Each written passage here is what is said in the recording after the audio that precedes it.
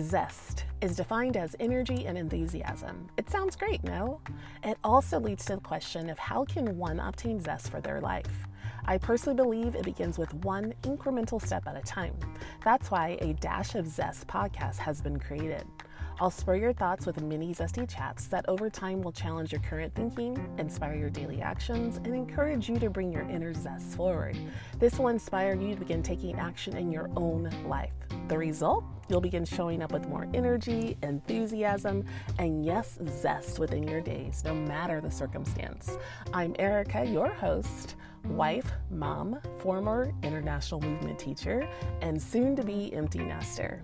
It's time to unleash your zest.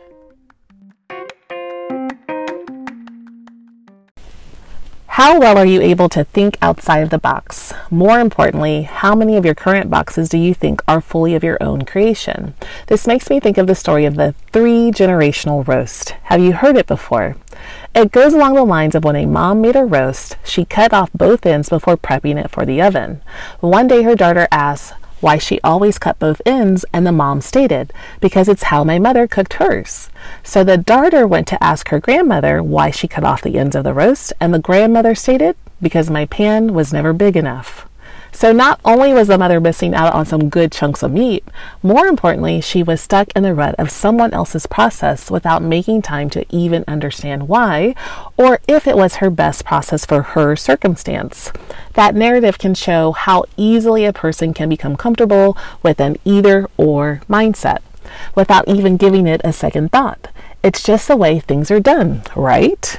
Well, maybe that's true for certain periods of time, because phases of life can be about checking boxes to ensure the most gets done in a day, especially when part of your focus is taking care of others. Yet what happens when you've fallen out of love with common routines? More importantly, what happens when either or just isn't serving your greater good any longer? I think this is a point where I remind you that you're not on this planet to be in constant struggle, my friend. And it's important to assess the moments in your routines that are void of creativity or that are bringing you unneeded angst. Question: is it really necessary to continue to do the things that no longer bring you joy out of obligation to others or even expected traditions?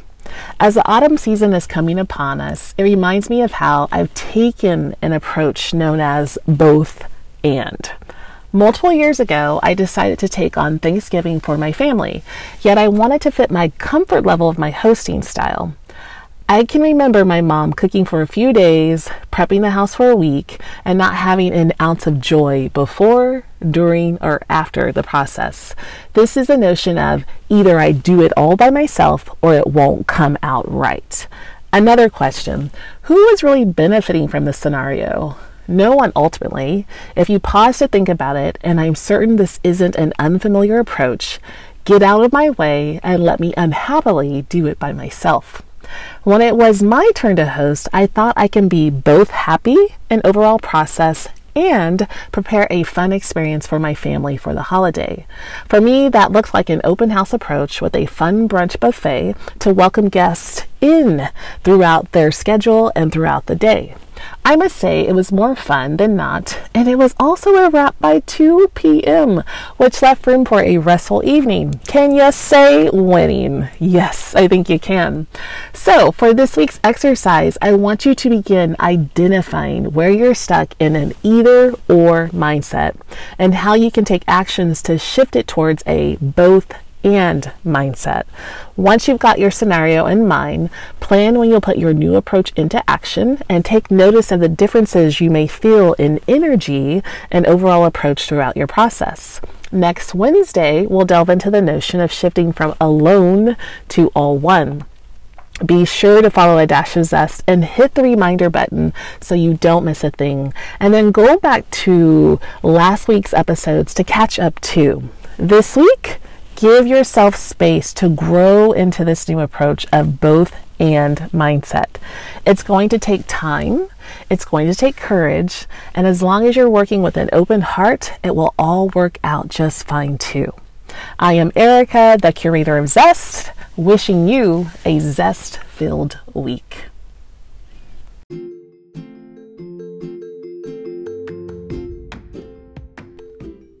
I appreciate your presence and holding space for my passion of helping women rediscover the essence of who they are meant to be so they may live their life by chosen authenticity. If you enjoyed this episode, please like, subscribe, and share with someone that could use a little zest in their life today. Keep the good energy going by following me, Erica Bell, on Instagram and LinkedIn at The Zestful Movement. You're invited to sign up for our weekly newsletter that will help you become a part of our Zesty crew as you stay connected to the conversations. This will also allow you to gain access to some monthly special offerings created with you in mind. Go to www.thezestfulmovement.com.